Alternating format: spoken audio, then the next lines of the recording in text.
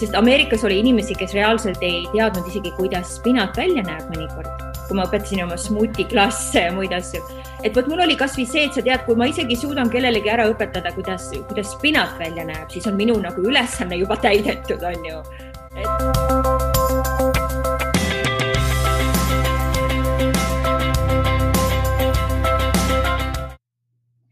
Tere tulemast Aarete seiklused podcasti jätkuepisoodile meie imelise saatekülalisega sellel korral. Ja nagu ikka, Aarete seiklused podcast on alati väga põnev, palju nippe, palju põnevaid lugusid maailma erinevatest osadest. Nii et vaata ja nagu ikka alati laigi, jaga, pane meile kommentaare ja ela meie siis podcasti loomisele kaasa. Kõike paremat ja head nautimist. Mahalo! Sellega seoses ma tahakski nüüd puudutada, kuna sinul on sellega oma väga personaalne lugu jagada tervise teema, et sinul ju ka tegelikult oli väga suur tervisekriis ja sa käisid, ma ei teagi, kui palju aastaid sa käisid mööda arste, et see oli ikka meeletu arv aastaid ja keegi ei osanud aidata ja lõpuks, kui sa siis jõudsid lahendusteni, sa tegid need muudatused ja seejärel loomulikult, kui su enda elu muutus, siis nüüd sa saad ka aidata väga paljusid teisi. Ja mulle väga meeldis ühes oma siis, kas videos või kuskil sa ütlesid, et kui pole harjumus, pole probleemi. Ja kas see nüüd, ma tean, see on hästi suur teema, aga ma tean, et praegu ka pandeemia siis sees või ka isegi pärast, kui see välja tuleb, võib-olla siis see on juba minevik, on ikkagi, see on nagu need tervise teemad, toitumise teemad on veel aktuaalsemaks muutunud kui varem. Et kas sa mõne sõnaga räägiksid, et kuidas see teekond oli, mis su probleem oli ja kuidas sa sealt välja hakkasid liikuma ja kuidas, mis need 2-3 asja, mis sa muutsid, kuidas need nagu tõesti nii kapitaalselt siis nagu muutuseid tõid? Et jaga meiega. Ma üritan kõik nagu väiksed, kõige olulisemad asjad siit välja tulla, aga see lugu on tõesti pikk ja drastiline. Aga seda ma võtan väga tõsiselt seda, et ma saan nüüd seda ka just nimelt teistega jagada, seepärast, et nagu meil ikka elus, kui üldse mingisugusest halvast olukorrast midagi positiivset välja võtta, siis on just see, et mida sa selle looga edasi teed, kuidas sa kas valgustad või inspireerid teisi või mis iganes, eks ju. Aga ma toon lihtsalt korraks kõrvale põigates, kui sul pole selle vastu, mida ma pean silmas selle all, et pole harjumust, pole probleemi, on just see, et kuna ma olen praegu, ma olen toitumisnõustaja, ma olen sertifitseeritud holistilise tervise koolitaja, medõde ja kõik, mis veel, eks ju. Ma väga tihti töötan vanematega, kellel on väiksed lapsed ja nüüd, et kuidas ma ei saa lapsele kommi anda. No nad on ju igal pool. Ja sellepärast ma ütlengi, et aga laps ei sünni siia ilma teades, mis asi on komm. Kui sul teda laua peal ei ole, kui sina teda laua peal, tegelikult laps ei saa mitte kunagi teada, mis asi on. Ja ongi jälle, ma tegelikult oma last selles vaimus ka kasvatasin muidugi, sellepärast, et mul on isegi konkreetne reaalne näide. Me läksime ükskord külla, ta oli umbes aastane. Ja mina tõin kaasa need lillkapsad ja porgandid ja panin need laua peale ja seal oli ka küpsisekauss ja kommikauss oli laua peal. Ja minu laps läks ja võttis lillkapsast ja siis see teine ema vaatas mulle ütles, et kuidas moodi ta nii teeb. Mõtlesin, aga sellepärast, et ta ei tea, mis see komm on. Ta pole kunagi seda proovinud. Ja ta ütles, ta ei ole kunagi proovinud, mis siin ei ole. Aga kui ta ei oska seda tahta, siis ta ju ei oska seda tahta. On ju? Ja ongi seda ma ei ütle mitte kekutamise mõttes, vaid ma ütlen just selle mõttega, et tegelikult on võimalik niimoodi lapsi kasvatada. Seepärast, et kui sa oled ise kõige suurem näide, see, mis sul kodus laua peal on, seda su laps ka sööb, eks ju. Et võt see on just nagu see, mis on see, et kui pole harjumust, eks ole, pole probleemi. Et nagu vaata, mis sa laua peale paned. Nii, aga minu enda jutt siis nüüd tõesti tagasi, et kogu minu lugu on selles mõttes, ma olen püüdnud olla tagasihoidlik selle looga, aga nüüd ma olen ka, mind on julgustatud seda ütlema, sest vaata, kui inimesed on üle elanud näiteks raske vähi ja sellest välja tulnud ja mis on loomulikult suur asi, mida tähistada ja mida ma alati aplodeerin, kui see juhtub.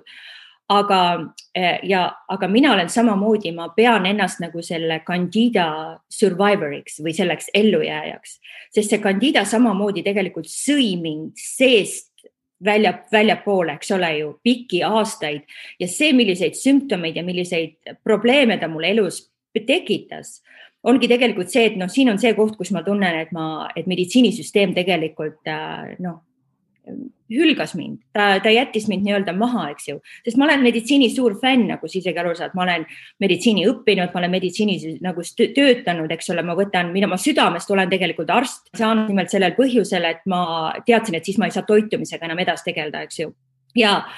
Ja võt see on just see, et ma olen candida survivor ja ma võtan seda täpselt sama tähtsalt ja sama oluliselt nagu need, kes on näiteks vähist välja tulnud ja paranenud.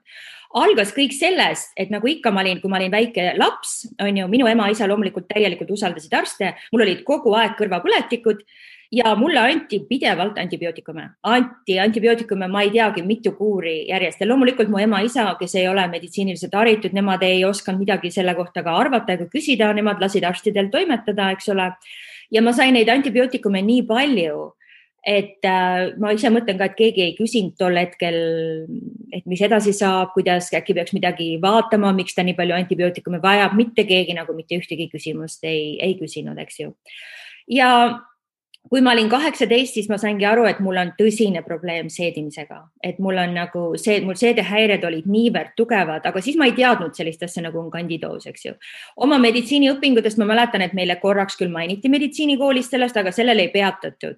Ma olen arstide käest nüüd küsinud, palju neile kandidoosist räägitakse, arstid ütlevad ka, et mitte eriti. See ei ole eriti, isegi gastroenteroloogidele tuleb välja, et võib-olla nüüd räägitakse uuesti, aga siis vähemalt ei räägitud.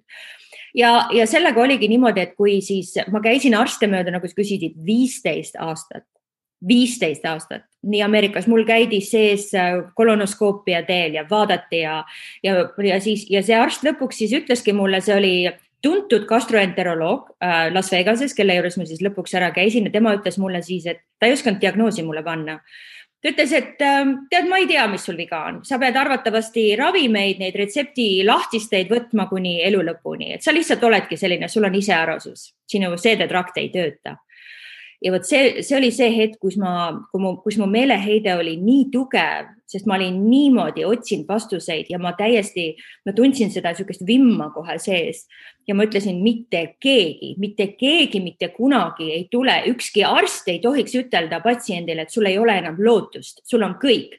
Me ei saa siin, eks ole, me ei saa midagi sinna teha, eks ole ju, sest ma teadsin, et seal peab olema mingisugune seos näiteks sellega, mida ma söön ja mind ka nagu panin mõtlema see, et huvitav küll, et mul on seedehäired, aga arst näiteks kordagi ei küsi minu käest, mida sa sööd või kuidas sa toitud.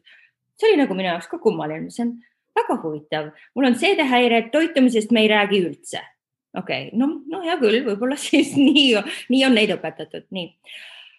See meeleheide oli siis nagu nii suur ja aasta oli 2010, kui mulle lõpuks siis keegi soosistas Las Vegases kõrva, ütles, et tead, ma tean ühte arsti, ta on tegelikult, ta on natuke rohkem kui arst. Mulle tuleb täpselt see hetk meelde, vaata sellest filmist Eestis see, et tead, see polegi üldse saar, see on see poolsaare moodi saar, on ju, mäletad seda? Täpselt niimoodi ta mulle sosistaski, sest tead, et Ameerikas ju, nagu sa ise ka tead, ei tohi rääkida alternatiivmeditsiinist nii palju, vähemalt mitte kõva häälega, eks ju, see on nagu suur tabu teema, on ju. Need arstid nii-öelda suuremalt jaolt kõik töötavad nagu põranda all, nad ei ole loomulikult sotsiaalkindlustuse poolt maksustatud ega midagi, on ju. Ja siis see naine ütleski mulle, et mine siis ja otsi see arst nagu üles, eks ju, sest tal on nagu ta vaatab teistmoodi keha, ta on holistiliselt nagu treenitud ja kõik nii ja naa. Ja ma lähengi see on iseenesest väga põnev lugu, see, kuidas kogu see arsti kogemus, ma ei tea, kas mul on aega sellest rääkida, lihtsalt see on nii tore. No hea küll, ma lühidalt räägin, sest see tõesti on tore lugu. Kõigile väga meeldib see lugu, sellepärast ma räägin selle siia ka ära. Et kui ma sinna sisse läksin selle holistilise arsti juurde, ta oli pikk mees ja ta oli täiesti albiino. Ta oli nii, et tal ei olnud ühtegi seda, üldse värvi, ta oli täiesti valge või siuke punakas valge, eks ju. Ja tal oli niimoodi, et tal isegi ripsmeid ei olnud eriti või ripsmed olid tal täitsa valged. Ja siis ma nägin ka, et tal tegelikult ei ole ka kulme, aga tal olid peale kleebitud kulmud. Ja see üks ots oli nagu lahti tulnud. Ja siis mul oli õudselt tahtmine seda kulmu kinni panna tal.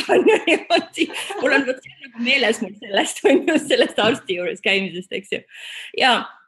Aga ma mõtlesin, et hea küll, et temast ikkagi väga hästi räägiti, aga oligi, mida tema tegi, oli see, et ta kuulas mind 40 minutit.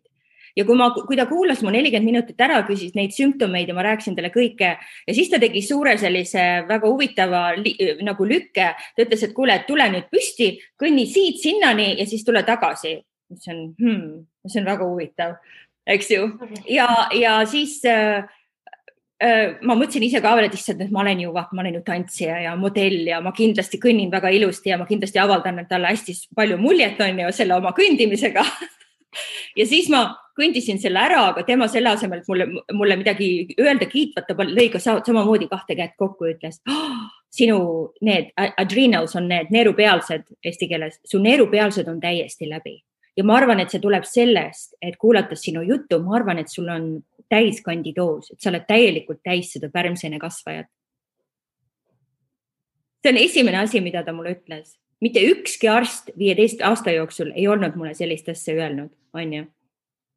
Ja muidugi ta ütles ka, et ainuke viis, kuidas seda siis teada saada, on see, et sa pead minema siis sinna, kus klistiire tehakse. Vaata, see on see panev koht, on ju. Jalad arki, paljalt lükatakse toru sisse, lastakse vesi kõhtu ja siis lased kõik selle välja, sünnitad selle vee välja ja vesi tuleb läbi toru ja siis sa näed kõike, mis sealt tuleb. Nad ütlesid, et sealt näeb igast paelusse ja solkmeid ja kõike parasiite, mis inimeste seest välja tuleb, on ju. Ja esimene lüke mul see minu sünnituseks, ma kutsun seda, oli see, et see, kes mulle seda klistiiriselt korraldas, ta samamoodi lõi jälle käsi kokku ja ütles, oh my god, sa oled täiesti kandidaat täis. Ja mina seal, nagu ma olin selles olukorras, jalad arki, väga haavatavas olukorras, ma purskasin nutma täie hooga, sest mitte keegi, mitte kunagi ei olnud mulle maininud seda, et ma olen ravimi kahjustuse saanud ja selle tagajärjel on minu mikrobioom täielikult hävinenud. Mul eks ole, normaalne mikrofloora või need normaalsed bakterid seedetraktis on täiesti tapetud, on ju tänu antibiootikumidele. Keegi pole kunagi küsinud, kuidas neid mikroobe sinna tagasi panna, eks ole.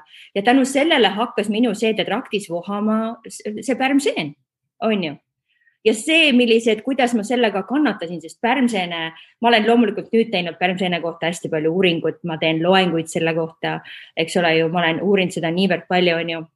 Sest mul olid klassikalised sümptomid, eks ju, mul olid hormonaalsed häired, mul olid kohutav näonahk, mul oli nahk väga-väga halb. Ja muidugi, eks ju, ma olin niivõrd väsinud, kuna mul neerupealsed, eks ole, olid täiesti läbi, mis on ka selle tagajärg, eks ju, kogu aeg ma pidin tegema uinakuid ja mul oli nagu lihtsalt niivõrd kohutav nagu olla, on ju, ja ma olin samas nagu aktiivne ja ma olin sportlik ja mis kõik veel, eks ole, ma tantsisin.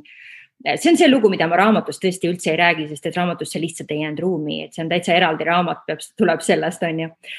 Et ühesõnaga, sellest tuligi see, kui ma sain teada, et ma olen täielikult selle kandiida võimuses ja kui vaata väga paljud naised eriti, eks ole, on veel ühte tüüpi kandiidat, mida meil siis palju naised kannatavad, selle all on siis näiteks see vaginaalne, eks ole, või tupevoolus on ka tegelikult see sama kandidoos ja tulebki, see kandidoos on nii tõsine haigus, ta tegelikult ongi nagu vähk, et ta tegelikult ajab ennast laiali mööda keha, ta võib minna süsteemseks ja kui ta jõuab aiu, ja seal ennast nii-öelda laiali ajab, siis tegelikult on see tappev haigus. See võib tappa täpselt samamoodi nagu vähk.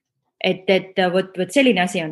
Aga üldiselt ongi niimoodi, et arstid ei ole treenitud, et sellega tegeleda. Ja ära küsi, miks, ma ei tea. Ma tõesti ei tea, mille pärast see niimoodi on, aga nad ei ole treenitud.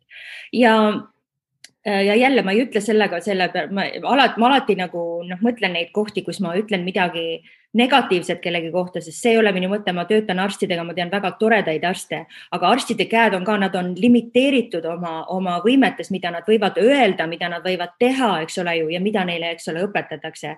Et see ei ole ka alati nende süü, et nad neid asju ei tea, eks ju, et ma tegelikult austan arste nagu väga-väga. Aga sellest siis tuligi see, et kui ma sain selle diagnoosi lõpuks kätte, et mul on kandidoos, siis tuligi välja, siis ma läksin tagasi oma lugupeetud doktor Kulmu juurde, ma hakkasin teda doktor Kulmuks kutsuma, sest et oma selle Kulmu peal. Ja doktor Kulm esimesena mulle ütles niimoodi, et esimese asjana sa pead ära jätma piima ja suhkru, sest et see Candida bakter, see toitub kõige enam just sellisest piimast ja suhkrust, see on see, mida ta vajab. Ta küsis ka mult, et kas sa isutad, kas sulle need toiduained meeldivad, ma ütlesin, loomulikult meeldivad. Suhkrut ma nagu eriti ei olnud enam tarbinud, aga näiteks piimatooteid ma tarbisin täiega, eks ole, veel tookord. Ja sellel päeval, kui ta mulle seda ütles, ma tegin täieliku 1-0 suhkruga. Ma olen aastast 2010, eks ole, selles mõttes tarbinud piimatooteid, eks ole, kaasa arvatud juust. Praegu siin Eestis elades ma tarbin natuke keefiri, ma olen nüüd saanud selle oma ellu nagu tagasi tuua peale kõike seda. Aga ma tegin tollel hetkel täieliku 1-0 kõikide piimatoodetega ja ka rafineeritud suhkruga. Muidugi, siinkohal ma võingi ära öelda, et ma näiteks ei ole ka punast liha söönud enam mingi 15 aastat vähemalt, eks ju, seda ma juba tegin enne seda, sest ma sain aru, et minu see seedimine üldse nagu liha ei kannatanud samamoodi. Ja kuidas siis veel seda Candidat siis nii-öelda minust nagu ära saada, tuligi siis välja, kui ma hakkasin uurima ja koos selle doktor Kulmuga, ta ütleski mulle, et üks asi, mida sa pead hakkama tarbima, on oregano ehk pune. Eks ju, sest pune on nii-öelda oma olemuselt antifungaalne, aga sellest ei piisa, et sa lihtsalt paned natuke sinna pitsa peale kuskile seda punet või pastakastme sisse, et sul tuleb punet tarbida hästi suurtes kogustes, sest sinu Candida on niivõrd kontrolli alt väljas. Ja see tõi mind eeterlike õlide juurde. Ja võt see on see koht, kus ma leidsin endale, eks ole, selle eeterliku õli preparaadi, mida ma hakkasin võtma. Ja teate, mis oli või? Ma olin 2 nädalaga, ma sain tulla ära nende retseptiravimite pealt. See koheselt, see, et number 1 ma muutsin toitumist, eks ole, number 2 ma hakkasin võtma seda oregano preparaati ja kõik minu sees hakkas nagu muutuma. Ja muidugi mul läks peale seda veel vähemalt aasta aega selleks, et taastada oma energia, et saada näonahk korda. Sellega läks veel nagu tükk aega. Ja näiteks praegu siis ma võin teile nii palju ütelda, et praegu, eks ole, kui ma olen juba nii-öelda 50-le lähenemas, siis ma võin öelda, et mul on rohkem energiat, kui mul oli 20 aastat tagasi. Sellepärast, et ma olin siis nii väsinud, ma pidin kogu aeg uinakuid tegema, ma ei suutnud kaugele pikalt joosta ega mitte midagi teha. Ma olin tujukas, mul oli nagu selles mõttes kogu aeg nagu halb olla, siis praegu näiteks selliseid probleeme mul ei ole. Mul on rohkem energiat kui varem. Selles mõttes ongi, et näiteks ongi nagu see vanuse number siinkohal, see nagu üldse ei loe minu jaoks. See pole mitte mingi näitaja, on ju, mitte mingi. Ma tunnen ennast vitaalsena, elurõõmsana ja muidugi on küll, ma pean tõdema seda, et päris 100% on seda kahjuks päris ringi pöörata ei saa. Mingisugused asjad minus ikkagi jäävad. Näiteks praegu ma tunnen, kui ma söön mingisugust gluteeni asja või siis mul ikkagi mõjutab see seedimist. Ja tead, kus on kõige hullem koht on see, et see on mul psühholoogiliselt olen ma rohkem murtud sellest haigusest kui isegi füüsiliselt. Sest näiteks, kui ma pean lennukile minema või reisima, mul läheb automaatselt kõht kinni. Automaatselt. Sest ma teadsin, need olid olukorrad, mida ma pidevalt üritasin vältida, eks ole, et näiteks lennukis vetsu minemist või see on nagu sõjast tulijatel on see post-traumatic syndrome. Ma võin öelda sulle, et mul on täpselt samamoodi selle haiguse tagajärjel, mul on see post-traumatic syndrome täiesti olemas, sest endiselt mul tuleb tagasi see mõte, et appi, äkki ma ei jõua vetsu õigel ajal, äkki ei ole vets puhas, äkki on järjekord vetsus, et ma ei saa oma asja normaalselt ajada.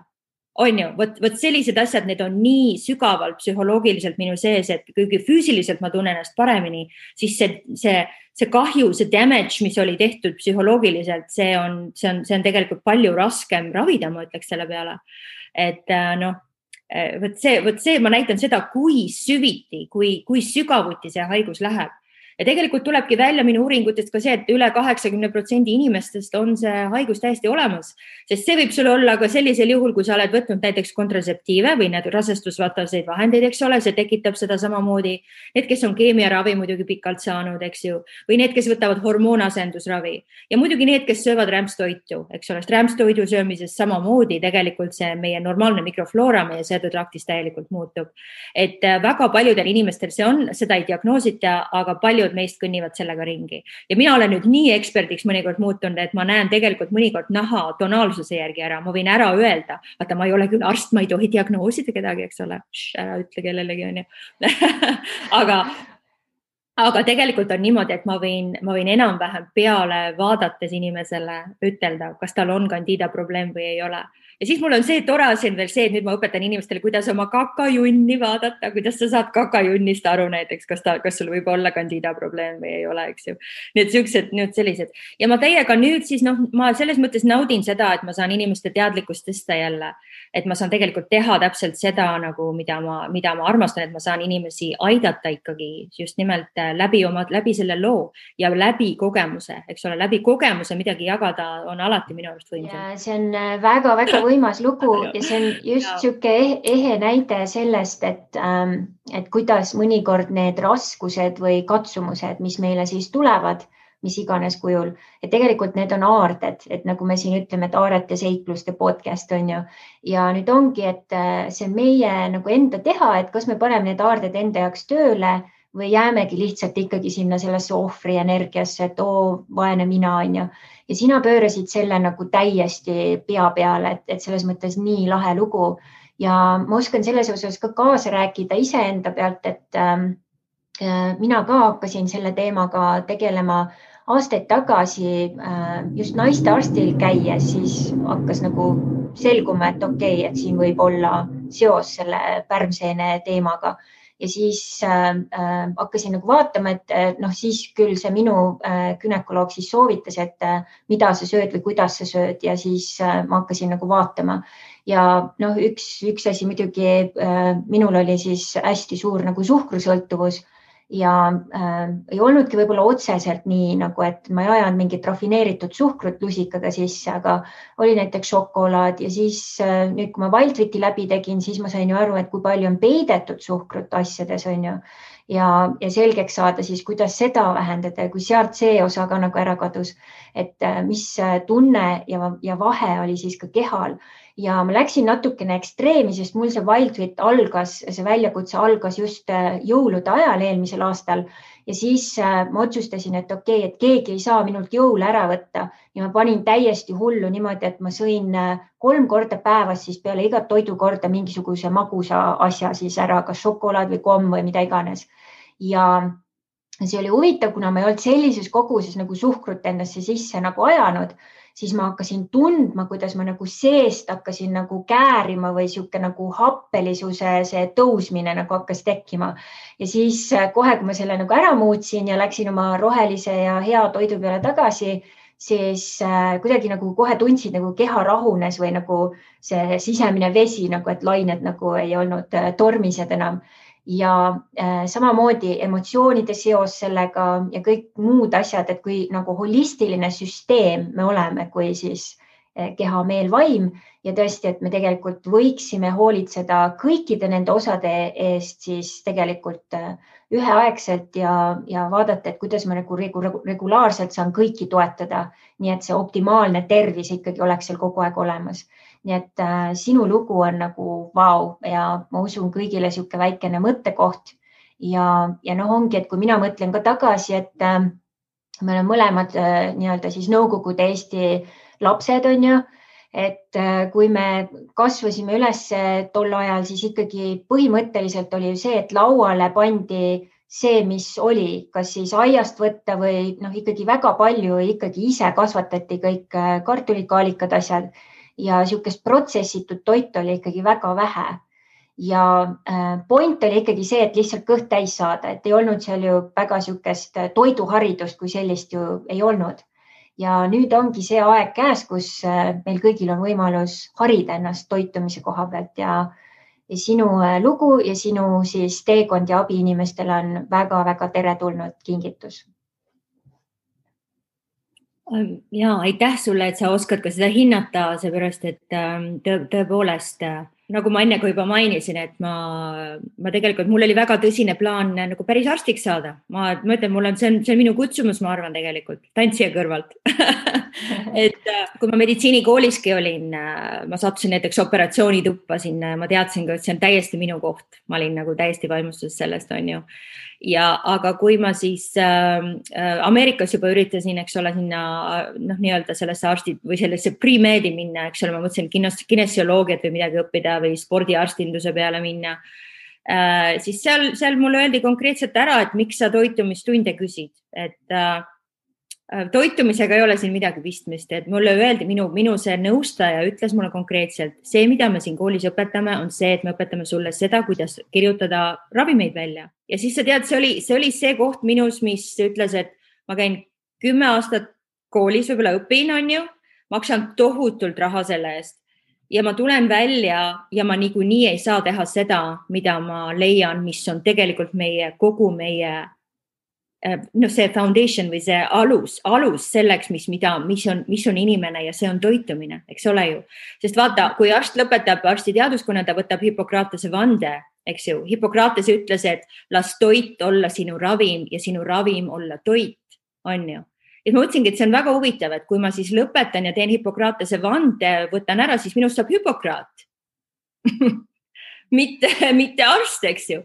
Sest ma mõtlesingi, et ma ei suuda seda teha ja ma tegin selle väga-väga sellise drastilise otsuse tookord, et see oli ka aasta 2004, siis kui minu see tantsija karjäär oli läks täiega ülesse ja ma olin nõutud tantsija Las Vegases ja mõtlesingi, et no selge, ju siis nii peab.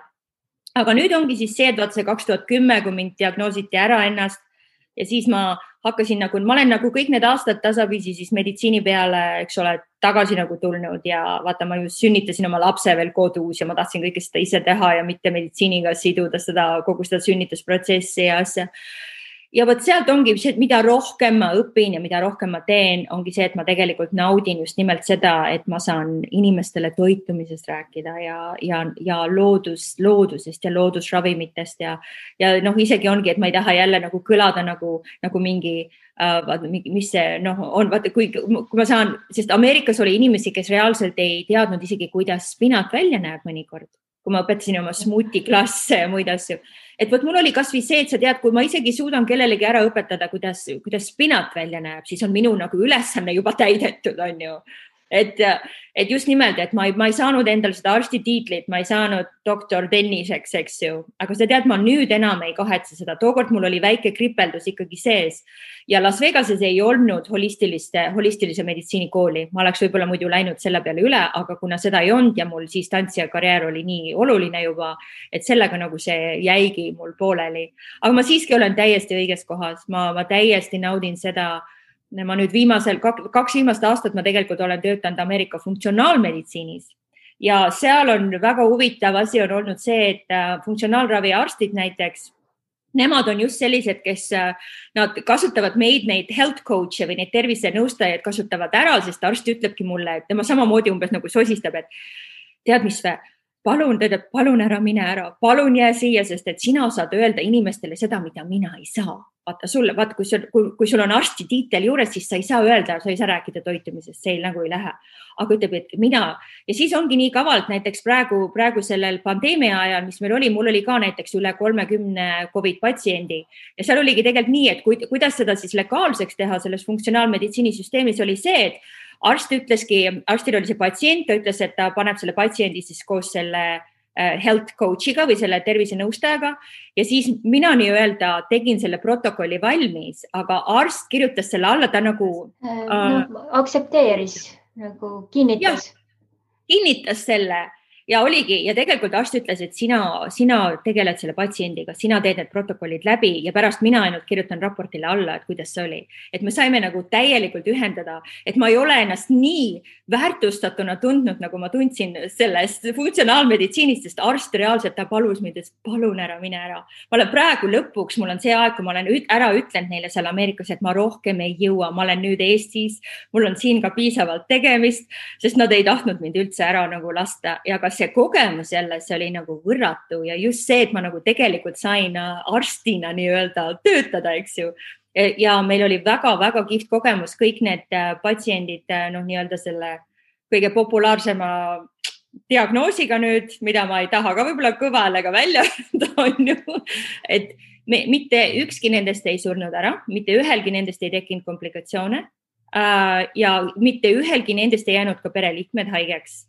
Ja kogu see protokoll koosnes umbes 11 asjast, eks ju, et seal oli niimoodi, et ja loomulikult olid need inimesed, kes tahtsid saada nii-öelda holistilist lähenemist, kes ei tahtnudki Ameerikas on üldse, nagu sa tead, teistmoodi, et seal ei ole nii, et sa lähed lihtsalt arsti juurde. Kui sul kindlustust ei ole, siis sa lähedki kas pigem siis juba eraarsti juurde või funktsionaalmeditsiini, kus sa niikuinii maksad, eks ju. Aga on ka neid, kes lihtsalt ei taha ennast siduda tavalise allopaatilise meditsiiniga. Et selles mõttes oli nagu imeline kogemus, et ma saan tegelikult ikkagi teha seda või nagu minu see kirg, mida ma teen, on täiesti mul nagu olemas. Ma olen nagu väga-väga rahul selles mõttes. Ja nüüd rääkides kirgedest, et üks väga oluline kirg, millest ilma ega üle ei saa, rääkides sinust kui siis tantsijannast ja Amirast, et sinu kirg algas tegelikult flamenkost ja siis, kui sa jõudsid Las Vegasesse, siis anti sulle taldrikul hoopiski ette hoopiski kõhutantsu võimalused, et kas sa mõne sõnaga räägiksid sellest teekonnast ja kuidas see avaldas ja ma tean, et sul on ka mõningad pildid välja võetud, et mida me saaksime siis inimestele, kes vaatavad visuaalse episoodi ilusti üle, ka saavad siis visuaalselt toite näha, kuidas sul see teekond läks. Ja, võib-olla ma ütlen siis kõigepealt, et kui et pildid on kindlasti üks asi ja mul on pilte tegelikult, ma ei tea, tuhandeid, tundub, et miljoneid, aga kui sa tahad tantsu näha, siis ma saan aru, et sa saad seda minu YouTube'i kanalit vaadata ja seal on mul näiteks lavaesinemistest on, eks ole, neid ja mul on isegi rasedana tantsimist ja kõike seal on olemas, et absoluutselt vaata seda. Aga ma näitan pilte, võib-olla ma lühidalt räägin selle loo lihtsalt siia juurde, et tõepoolest, et tantsija või suke lavainimene, ma olen kogu aeg tahtnud, ma ütlen, ma võisin kas või jääpurikat mängida lava peal koolis, kui selleks mulle anti võimalus, et lihtsalt mängsin kõike plokkflööti või mis iganes variant oli, ma tahtsin nagu õudselt lavale, eks ole. Ja siis peotantsu mind küll ei võetud, mind tituleeriti liiga paksuks, visati peotantsu ringist välja, aga Las Vegasesse sobisin ma tantsijaks küll ja väga hästi. Ja siis oli see, et kui ma tegelikult jõudsin Las Vegasesse, siis oligi nii, et ma tahtsin kõigepealt flamenkot, sest flamenkoga ma olin Eestis alustanud, aga ma ei leidnud kohe flamenkot ja siis seesama kuri perenaine leidis mulle kuulutuse sealt kollasest ajalehest, kus olid vaata need kuulutused, Yellow Pages oli tollel ajal veel, praegu seda vist enam ei ole olemaski. Ja ma sattusin kõhutantsutundi ja sa tead, ja ma olin ise veel natuke skeptiline, natuke irooniline, mõtlesin, ma olen proovin seda, mis asi see kõhutants siis on. Ma olin nagu natuke sellise eelarvamusega, sest ma olin Türgis näinud kõhutantsijaid ja ju need kommertslikud kõhutantsijad, keda me nägime, ei olnud ka tegelikult väga head, kui ma praegu mõtlen selle peale. Ma ei osanud hinnata tookord, eks ju. Mul oli nagu selline, nagu imelik mulje oli sellest jäänud. Aga ma võin sulle ühte asja ütelda, et kui ma selle esimese tunni läbi tegin, kui ma sain oma käed panna selle 65-aastase naise puusa peale ja ma tundsin, kuidas ühed puusad võivad ennast liigutada. Ma teadsin sellest hetkest, et see on asi, mida ma teen elu lõpuni. See oli täiesti elumuutev, täielikult. Ma olin nii vaimustuses sellest. Ja tõepoolest siis ongi, et ma hakkasin, aga muidugi ma viskasin ennast kohe siis vette, ma hakkasin treenima, ma treenisin 1,5 aastat, tavaliselt nii kiiresti keegi professionaalseks tantsijaks isegi ei saa. Aga ma nii õudselt tahtsin, ma ei oska sulle isegi seda kirjeldada, kui ma olin nõus, ma tegin igast valgeid valesid, vaata oma raamatus ma kirjeldan seda, et minu esimene restorani töö oli niimoodi, et tegelikult see restorani manager küsis mu käest, et kas ma neid simbaleid oskan mängida ja ma tegelikult ei osanud, aga ma ütlesin talle, ja, oskan. Ma olin endal mul süda värises, tead, ma mõtlesin, aga ma nii õudselt tahtsin. Ja ma läksingi nädalavahetusega umbes õppisin simbali mängu ära, siin mul need muusikaharidus tuli nagu väga kasuks, sest mul oli parem rütmitunnetus ja kõik. Ja ma saingi ja tõepoolest ja ma võin öelda, et mul on olnud Las Vegases väga-väga edukas tantsija karjäär, 20 aastat, ma ikkagi aastast 2000 kuni siis eelmise aastani, enne kui ma ära tulin, ma tegelikult kogu aeg endiselt ju esinesin. Ma käisin 5 kontinendil, olen käinud esinemas ja õpetamas ja kursusi tegemas ja ma ei oskagi öelda, kui see ei ole unistuste elu, siis mis veel on, eks ju, et see tõepoolest on olnud unistuste elu. Aga tõesti, et ma vist ei hakka praegu tantsima siin ekraani ees, aga ma siis näitan mõned pildid, teen seda praegu või? No siin on praegu, eks ole, see on pilt minu DVD kaanest. See on siis minu DVD kaan. 2005 ma andsin välja kõhutantsu õpetava DVD ja see sai populaarsemaks, kui ma kunagi oleks osanud arvata ja siis see on see ingliskeelne DVD, aga ma andsin välja ka Eestis kõige esimese kõhutantsu õpetava DVD. Nii et Eestis ei olnud sellist asja veel varem tehtud ja tõepoolest ka see oli nagu, ma kutsun seda DVD-d minu esimeseks beebiks, sest et see oli tõeliselt suur produktsioon, see oli hästi suur töö. Loomulikult oli selle taga minu abikaasa, kes aitas mul selle produktsiooniga ja ma olen nagu nii õnnelik, et see mul olemas on. Et nüüd ma varsti panen see välja arvatavasti nagu selle allalaaditava versiooni, sest DVD-sid, nagu teate, enam ei ole mõtet trükkida, DVD-d on nüüd juba dinosauruseks muutunud, eks ju. Nii, ja siin on näiteks lihtsalt need imelised fotojäädvustused, mida ma sain Las Vegases kogeda, eks ole, kuna meil oli niivõrd ilus loodus, see on tehtud tegelikult selle kuiva Sola järve peal, eks ole. Mul neid pilte on nii tohutult, ma loomulikult siia neid kõiki ei pannud, aga ma käisin pidevalt kõrbes pildistamas ja fotograafid armastasid mind pildistada. Nii, see on hästi vist on väike pilt, aga see on ma olen olnud ka kalendri esikaanel ja see on ühe kalendri esikaani, et mul õnnestus ka olla kalendri esikaanel, ma olen tegelikult ühe ajakirja esikaanel isegi olnud ja siis ajakirjade ka. See on mul selline klassikaline täiesti selline nagu ikooniline pilt, selles mõttes, et see oli juhuslikult tehtud, minu mees lihtsalt ütles, et kuule, et poseeri korraks, et see oli täiesti plaanimata pilt.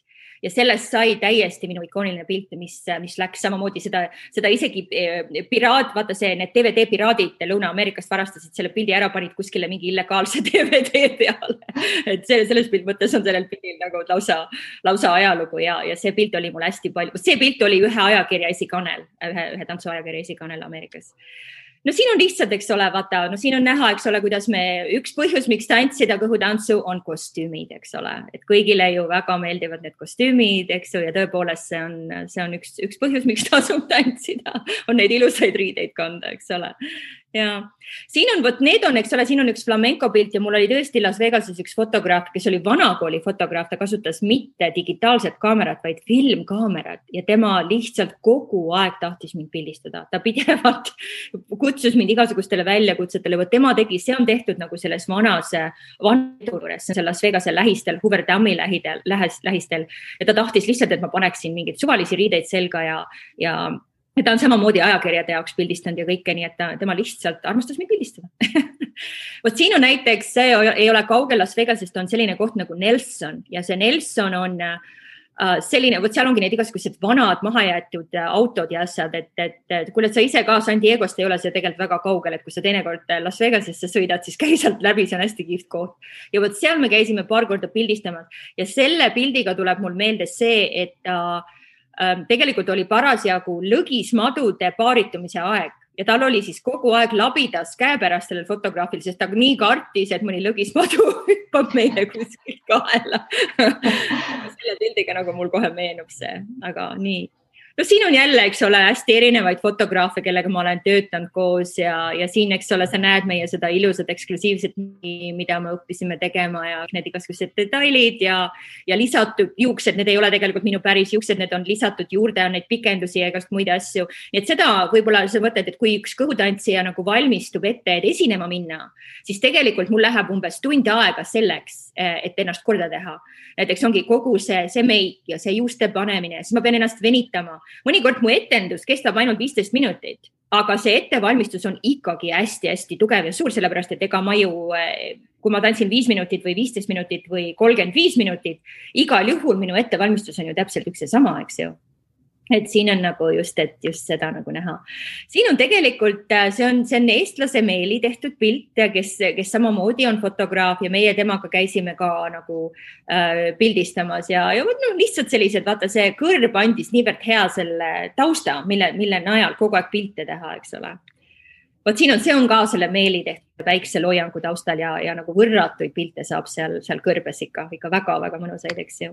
Ma olin ka selles mõttes nagu modelliks tihti, mind näiteks pildistati ka selle mingisuguse pulma, ma ei tea, kas kataloogi jaoks või ma isegi mäleta enam, mida ma kõike teinud olen, aga ma olin ka, mind pandi ka pruudiriietusse ja tehti, nii et ma sain sellise hästi huvitavaid asju nagu kogeda ka modellina, sest et nagu ma raamatus ka kirjutan, et ma olin modellina popp just sellepärast, et ma ei olnud väga tikksale, vaata nagu modelle arvatakse, et sa pead olema hirmus sale. vaid Ameerikas müüs see koht, et ma olen pikk, sest et see on väga eriline, on olla pikk, eks ju. No. Nii.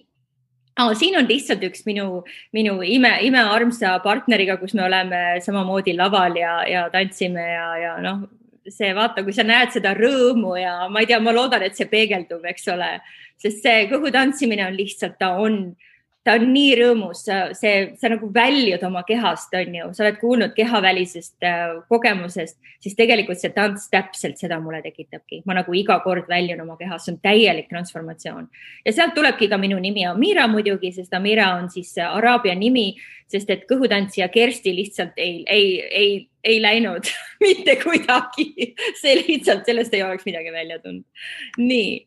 Ja siin on minu Las Vegase pilt, selle minu raamatu pilt, mille ma siis kirjutasin aastal 2013, on ju kogu oma selle Tuhka Triinu loo.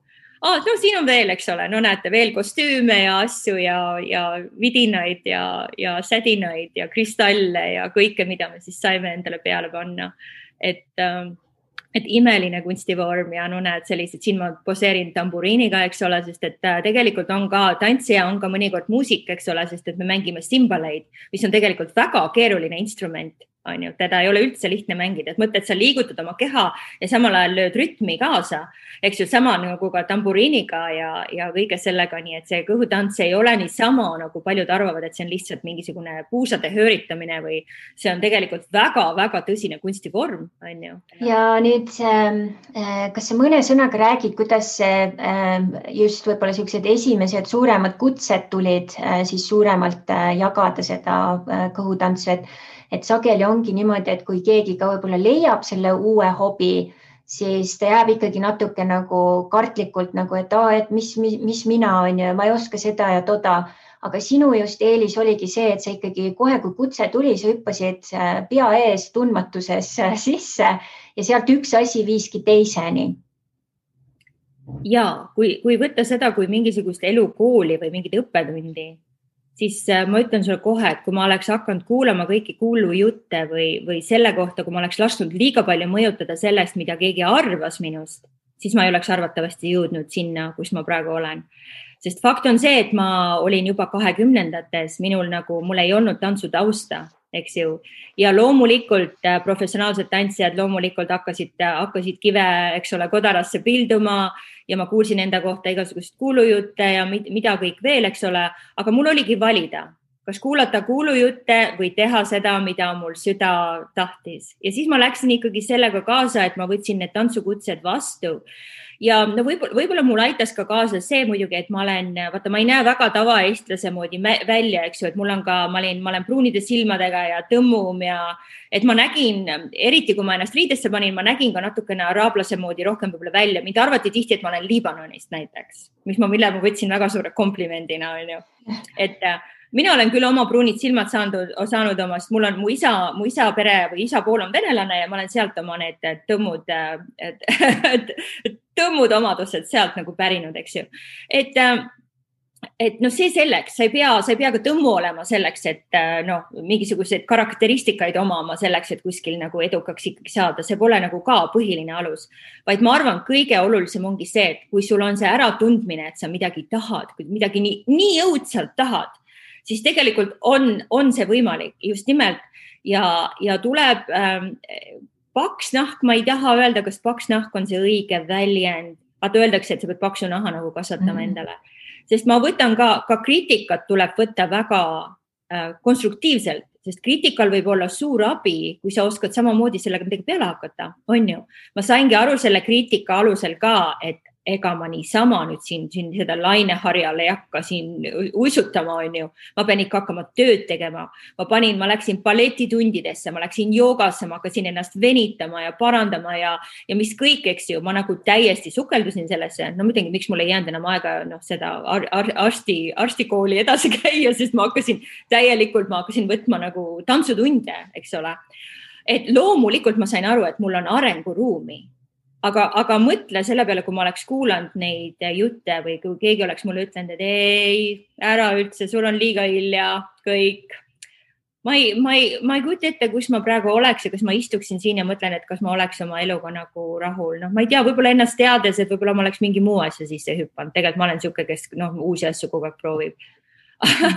aga just on ju, me oleme sellest väga sarnased sinuga minu meelest. Et me nagu ei löö risti ette. Et kui kutse tuleb ja just, et vaata, kui ta resoneerub sinuga, siis see ongi nagu see on vaimukutse ja see on meie ülesanne on õppida seda usaldama. Ja sina oled nagu nii ehe näide, et tõesti see ju korduvalt ja korduvalt, et ega see ei juhtu üks kord, et see juhtub järjest ja järjest ja järjest ja iga kord, kui sul see ühendus on seesmiselt olemas oma vaimuga ja siis sa vastad sellele ja isegi ütleme, kui asjad ei lähe 100% nii, nagu sa mõtlesid, jälle kogemuse võrra rikkam on ju. Järgmine kord tead paremini. Ja üks asi, mis ma tahtsin ka küsida, kas sa mõne sõnaga võib-olla räägiksid oma sellest raamatuloost, et kuidas see tuli, et kas sinuga võeti ühendust, et kuule, et sa oled siuke hull tegija seal, tule nüüd kirjuta meile. Ja kuidas see protsess oli, sest mul endal ka siin on mitmeid raamatu käsikirja siiamaani kuskil sahtlis on ju, et mis on see tõuge, et kuidas ta nüüd saada sinna siis kaante vahele, et mis sinu jaoks kogu see väike seiklus võib-olla natukene jagada? See oli ka, vaata, mõnikord asjad elus nagu juhtuvad, on ju. Minul oli tegelikult mõte, et kui need inimesed, kellele ma oma seda lapsehoidja lugu rääkisin, need ütlesid mul kohe, et issand, sa pead sellest raamatu kirjutama. Sest kõigile nii õudselt ka Ameerikas nad olid väga jahmunud kogu sellest lapsehoidja kogemusest, mis mul oli. Ja siis mina ütlesin naljaga nagu pooleks, ütlesin, et kui ma pensionile kunagi lähen, küll ma kirjutan, et mul ei ole aega praegu kirjutada, eks ju. Ja siis oli niimoodi, et vaata, ma käisin Eestis ka oma kõhutantsu ma käisin nagu tuuridega, ma käisin siin õpetamas, eks ju, ja esinemas praktiliselt nagu igal aastal. Ja see oli aasta, kas oli 2012 suvel. Kui sa tead, ma isegi enam täpselt ei mäleta, mis asi see oli, kas see minu sari hakkas hästi popiks saama või oli mingisugune tõuge, aga ma mõtlesin just, et ma proovin, et ma helistan sellesse Petrone printi ja küsin, et kuidas sellised asjad käivad, et kuidas raamatuid kirjutatakse, kuidas te valite neid inimesi. Ja ma helistan Petrone printi ja juhtumisi vaata, see sama Petrone, kes on see toimetaja seal, eks ju, tema ju tavaliselt kohal ei ole. Ja juhtus niimoodi, et ta oli kohal ja ta pandi minuga telefoni otsa ja ta ütles, okei, saame kokku. Ja sealt tuligi niimoodi eest, et me saime Tartus ühes kohvikus kokku, eks, ja tema veel ootas oma viimast last, on ju, ta oli mõnusalt lapseootel ja ta kuulas ära, ütles, et ka, et ega nad iga lugu nagu ei võta, eks ju, aga ütles mulle, et okei, kirjuta ära ja paneme kaante vahele. Ja võt sealt nagu tuligi see, et ma ei ootanud enam pensionini, et seda raamatut kirjutada. Mis on õige, mis ma tegin, sest mul ei oleks kõik detailid enam meeles olnud, vaata. Ja võt see kuidagi läks niimoodi, et ma siiski natuke ise tõukasin tagant, sest et tema ju ei teadnud mult küsida, ta ei teadnud küsida, et kas sa nüüd tahad, eks ju, aga talle meeldis see, et Las Vegas raamatut veel ei olnud, on ju, ja siis tuli ka välja, et ma oskan kirjutada suht hästi, aga muidugi see, kes toimetas muidugi keeleliselt väga ilusti ära. Mul on täielik, ma teen sügava kummarduse raamatu toimetajate ees, nad on minu uued kangelased, sest et mul küll sulg jooksis, aga vaata, sa pead ikka kirjaread panema ikka, keegi peab korrigeerima seda natuke, on ju. Et võt niimoodi sai mu see raamat nagu pooljuhuslikult jälle. Fakt on see, et Eestis me raamatut ei kirjuta raha pärast, kindlasti mitte, sest et sellest ei saa kunagi New York bestsellerit, on ju.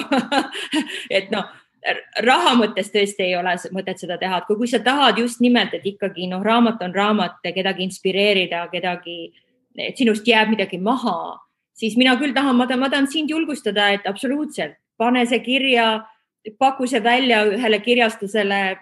Ja ma täiesti usun, et keegi võtab sellest kinni ja toimetab. Ja väga head soovitused. Kas see vastas su küsimusele? Ja täiega. Ja ma usun teistele ka, et ongi lihtsalt vaja väike tõuge ja järgmised sammud. Ja nüüd lõpetuseks, meil ei ole küll palju aega jäänud, aga mõne sõnaga, et ma tean, see on ka siuke sügav teema, et sinul oli tõesti siuke väga huvitav lugu, kuidas sa leidsid oma abikaasa, tulevase abikaasa, ja teil oli väga pikk suhe ja võib-olla sa mõne sõnaga saaksid jagada, et kuidas sa leidsid oma abikaasa Las Vegases ja teie suhe oli väga eriline, et ma küll ei olnud seal, mul ei olnud võimalust teda kohata füüsilises maailmas ja kehastuses, aga nii palju, kui sa oled jaganud, mul tundub nagu hästi sarnane, nagu minul on praegu oma siis abikaasaga, et hästi toetav ja sa oled ka siin öelnud, et sinu edu selgroog oligi sinu abikaasa Mark on ja te olite abielus ka väga palju aastaid, et võib-olla ka mõne sõnaga sa võiksid öelda, et mis see võti oli, et tõesti sa ei otsinud armastust ja siis minul samamoodi, ma ei otsinud enam ja siis voilà, et juhtus nagu. ja sa tead, see on tõesti praegu, vaata, tema surmast on möödas natuke vaid üle aasta. Ma olen endiselt sellises, vaatan need leinaetapid, mis toimuvad, eks ju, ma olen selles mõttes nagu ka, et ma ei hoia midagi tagasi endas, kui mul on vaja, siis ma nutan ja ma loomulikult väga-väga igatsen teda. Ta lahkus natuke liiga ootamatult, liiga kiiresti ja loomulikult lõi mul täielikult pinna kõikuma. See on ka põhjus, miks ma Eestisse tagasi kolisin, mida ma muidugi ei kahetse üldse, see on täiesti okei. Aga vaata, ma istusin siia võib-olla natukene teatud tagamõttega, sest minu taga on klaver. Ja see on see klaver, mis meid minu mehega kokku tõi ja ma tõin selle klaveri Ameerikast ära. Vau, see võis küll maksta terve varanduse. No ma paningi kogu oma elamise sellesse merekonteinerisse. Kui ma selle klaveri juba tõin, siis ma toppisin kõik ülejäänud asjad ju ka sinna sisse. Ma olin ikkagi 21 aastat elanud Ameerikas on ja mul oli asju kogunenud, aga just selle klaveri pärast, sest see lugu on selline, et kui ma teda kohtasin, olin ma oma absoluutses alumises punktis. Sellest see kogu minu raamatu see asi nagu on ka nagu hästi palju ma sellest nagu oma raamatus kirjutan. Et ma olin nii läbi omadega, et ma tegelikult ei tahtnud kellelegi isegi otsa vaadata. Ma reaalselt käisin niimoodi ringi, et mul olid juuksed kogu aeg niimoodi näo ees, sest ma ei julgenud üldse kellegiga silmsidet on ju teha ja tollel õhtul, kui ma sinna Bellagio hotelli läksin seda klaveri muusikat kuulama, siis tegelikult minu mees töötas Cirque du Soleil's, eks ole, O-shows, mis on seal Bellagio hotellis, mis on nii imeline show, soovitan kõigil vaadata, kui sul õnnestub. Ja tema tuli lihtsalt sinna baari selleks, et kuna tema see sõber klaverimängija oli seal, nad ütlesid teineteisele nagu tere ja tegelikult tollel samal õhtul ta ajas mingit muud tüdrukut taga. See oli mingisugune tema võimalus see tüdruk kätte saada. Seal kuskil taga oli mingisugune pidu, on ju. Ja see oli täielikult tema võimalus. Aga ta ei jõudnudki sellele peole, sest ta tahtis mind tulla koju saatma, eks ole ju. Aga millega ta mind siis nii-öelda üldse nagu avas, oligi see, et ta ütles, et tead, et sulle meeldib klaverit mängida, sa ütlesid, mis on jaa, et ma nagu väga tahaks, et sest vaata, ma olin nii muserdatud ja mul oli nii halb olnud olla ja ma olin nagu enesehinnang oli vastu maad ja siis ta ütles, et aga tead, ma just ostsin klaveri, just natuke aega tagasi ja ma olen kogu aeg tööl ja see klaver seisab üksinda seal majas, et sa võid sinna täitsa vabalt minna ja mängida. Ja see oli esimest korda, kui ma nagu lükkasin oma juuksed eest ära ja ma vaatasin talle otsa ja ma sain, kes see mees on ja ta pakub mulle klaverit mängida. Ja ükskord ma läksingi, ta võttis mu peale, tuli välja, et me elasime veel väga lähedal teineteisele sel hetkel, on ju. Ta võttis mu peale, kõigepealt viis mu hommikut sööma, siis tõi endale koju ja arva ära, see sama klaver, mis mul siin selja taga on, see ongi see klaver, mille taha ma tookord istusin ja sellest jällegi muutus kõik, sest nagu ma ütlesin ka enne, ma ei läinud Ameerikasse üldse plaaniga ameeriklasele mehele minna, aga mitte midagi. Ja siin ta siis nüüd on, et sellepärast, selle klaveril on minu jaoks nagu suur tähendus ja sellepärast ma ta ka kaasa võtsin. Aga kui sa nüüd küsid see, et just nimelt ma arvan, et Mark oli saadetud mulle täielikuks õpetajaks, sest mul oli vaja suureks kasvada. Sest tema oli nagu ikkagi, ta oli tükk maad minust vanem, meil oli 17 aastat vanuse vahet. Meie põhinali, mida me kogu aeg rääkisime, oli see, et selleks ajaks, kui mina sündisin, oli tema marihuana suitsetamise juba ammu maha jätnud. On ju? Just, sest ta oli täielik hipi, eks ju. aga ta oli kõige intelligentsem inimene, keda ma oma elus kohanud olen. Ta oli täiesti nagu see street smart, eks ju, ja ta oli väga intelligentne.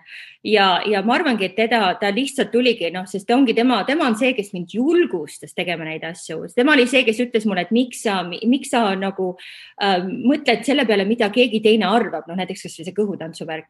Ütleski, pane see kostüüm selga, ma teen sust mõned pildid, saadame need sinna nendele talendiagentuuridele, eks ju. Aga mina ju ei saa, kes mind ikka tahab, ma ju ei ole piisavalt hea ja ma ei ole piisavalt treenitud. Ja Mark ütles mulle reaalselt, shut up! Stop it! Aitab! Ütleb, pane selga, ma teen sust pildid, et ütleski, kui sa tahad teha, siis tee. Ära kuula seda, mis teised sulle räägivad. Et ma arvan, see, kuidas tema mind tiivustas ja lükkas ja see, kuidas ta avas mul silmi ja muidugi rääkimata sellest, kuidas ta mind hellitas. Ja ma arvan, et mind ei ole kunagi keegi niimoodi armastanud, nagu ta armastas. Ta tegi seda täiesti ennast salgavalt ja ta tahtis mulle absoluutselt kõike nagu paremat, eks ju. Ja jälle, minu koht oli õppida seda vastu võtta, sest väga tihti ma ei suutnud seda vastu võtta. Ma ei saanud üldse aru, miks ta minuga niimoodi teeb, miks ta mind nii hirmsasti armastab, kuidas ta nii palju mulle kogu aeg tähelepanu pöörab, on ju. Ja ma praegu mõtlen selle kogemuse peale tagasi, siis ma olen ikka nii õnnega koos inimene. Ma ei tea, ma ei oska sulle kohe ütelda, ta oli ikka õnnistus mu elust, ikka täiesti. Ja loomulikult mul tuleb ka pisar silma, sest teda ei ole enam. Aga sulle jäävad need imelised kogemused ja need imelised kingitused, mis ta jättis sulle ja tütar ka, on ju? Ja, absoluutselt muidugi. Ja, pole kahtlustki. Ta ei lähe kunagi, eks ju, kunagi mu südamest ära. Ja lihtsalt ju siis nii pidi minema. Jälle see on jälle midagi, mida ma ei oska nagu siinkohal midagi öelda. Vaata, see on selline hetk, kus sa nagu ei oska midagi tarka öelda, on ju. Ongi nii, just. Ja kuule, suur aitäh sulle, armas Kersti, ja tõeline printsessi lugu reaalsest elust, reaalne muinasjutt. Ja nii palju kingitusi ja ma usun, sellest tuleb täitsa 2 podcasti jagu materjali jagada ja tõeline pärl oled. Mul on nii hea meel, et me saime selle aja leida ja lindistada, jäädvustada selle pärli, kes sina oled maailmaga. Ja sul on ka mõeldud valmis siuke väike kingitus meie vaatajatele, kuulajatele. Kas sa mõne sõnaga räägiksid, mis see endast kujutab? Kuna vaata sellist füüsilist kingitust ma saan väga raske teha kuulajatele, siis võib-olla annaks midagi, eks ole, sellist, mida saab visuaalselt teha. Nüüd ma mõtlesin selle peale tõesti, et nagu ma ei jõudnud palju rääkida oma elupäästjatest, eterlikest õlidest. Ma annaksin sulle väikese sellise ülevaate, sellise PDF, mida sa saad lugeda, näiteks need 6 eterlikku õli, mis reaalselt päästsid mu elu, mida ma igapäevaselt kasutan. Ja ma panen sinna juurde sellise hariva jutu, mis eterlikud õlid on ja kuidas nad minu elu õnnistasid ja võib-olla saavad nad ka sind aidata, sest et eterlikud õlid on ka minu elus praegu hästi suur osa, ma ei tea, mis ma ilma nendeta üldse teeks. Et võt sellise väikse kingituse ma sooviks kuulajale teha. Ja, väga super, suur aitäh sulle. Ja meie siin Aarete seiklused podcasti siis tiimiga soovime sulle, armas Kersti, kõike paremat, imelisi uusi seikluseid, palju tantsu, lendlemist ja hästi palju põnevaid uusi võimalusi, sest see, et sina oled siin maailmas, see on väga suur kingitus ja veel suurem, et me saime sinuga koos jäädvustada seda imelist seiklust. Aitäh sulle! Aitäh sulle kõigi nende heade sõnade eest ja ka selle eest, mida sina teed. Selle eest ka, seepärast, et ma olen sinu mõningaid podcaste näinud ja ma nüüd hakkan kindlasti neid rohkem vaatama. Ma käin jalutamas siin Eestis palju rohkem. Nüüd ma tean, mida jalutamise ajal kuulata. Ma kohe kindlasti hakkan kuulama. Nii et suur tänu selle eest, mis sina teed. Suur tänu. Aitäh sulle. Ja mul on ainult rõõm teha seda, sest see on tõesti, head kraami peab jagama, ei saa endal hoida. Et see on üks osa siis minu Aarete seiklusest ja sinu lugu, see, kuidas sa jagasid tõesti nii palju erinevaid aardeid ja ma loodan, ja tean, et see saab inspireerida väga paljusid kuulajaid-vaatajaid ka oma aaretekasti natuke rohkem avastama ja mitte ainult avastama, vaid tõesti sealt ka asju välja tõmbama ja töösse panema. Nii et ei mingeid vabandusi, tegutseme. Ja see on see, mis siit välja tuleb, kui see jälle kedagi kas või ühte ainust inimest inspireerib, siis on minu jaoks eesmärk jälle täidetud. Just nii. Ja kõigile kuulajatele, vaatajatele nagu ikka, palun pane like ja kindlasti jaga, saa meie järgijaks ja kui võimalus ka kindlasti mine Aareteseiklused podcasti Facebooki lehele, et jätta sinna väikene siis tagasiside, review või siis ka iTunesi, et sellised asjad tänasel päeval on väga-väga suureks abiks ja toetavad meie siis loomist ka edaspidi. Et kõike paremat, aloha ja kuni järgmise korrani.